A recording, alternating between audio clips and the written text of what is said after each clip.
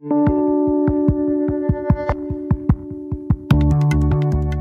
is 91.5 WBEZ. StoryCorps in Chicago has helped us listen in on some of the most important moments in people's lives.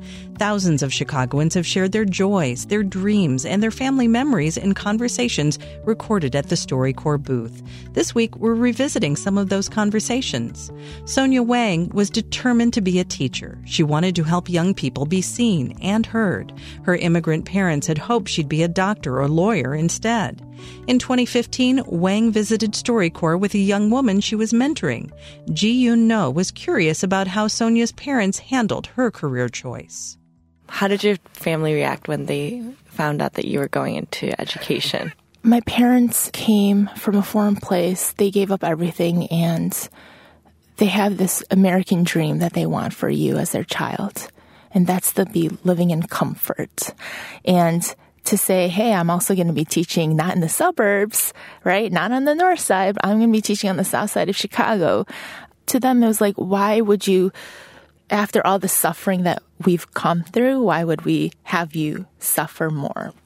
So after my fourth year of teaching, I transitioned from a school in Englewood to a school in Woodlawn.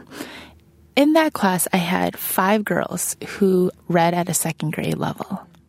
It really started with one of my students. And she just, we were just reading through a story. And I looked at her and I said, you need to be honest with me. You can't read this. And she looked at me and she said, I can't. So we started meeting every day. And I'm telling my parents about this. And that one girl, and I said, you don't understand. She read this story and she was able to tell me all the story elements, which is so rudimentary, but like for her, it was huge, And I was like, can you believe it? And my mom's like, really? And I'm like, yeah. And she's like, oh my gosh, that's awesome. And my dad, typical Korean man, he didn't say too much, but he looked at me and there's that smile. Oh, that I was just like, I need to keep doing this work. And I think they'll come around. Okay, last question. Imagine you have all the resources in the world to build your ideal school. What would it look like? The most important thing is to be present and to have my students know that they are seen, that someone sees them. I think just the world could be so different when we see each other because some of our students go through a whole day feeling like they're invisible.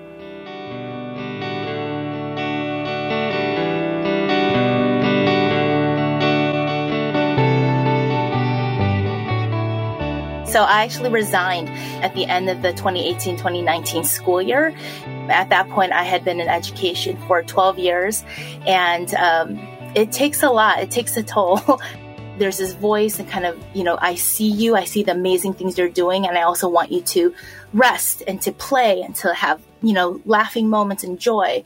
But that means I need to do that too, right? And me really making sure that can be sustained so that we can continue to work together.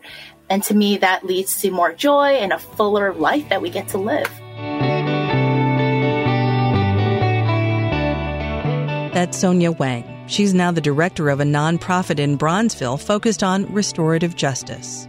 WBEZ's Bill Healy produced this excerpt.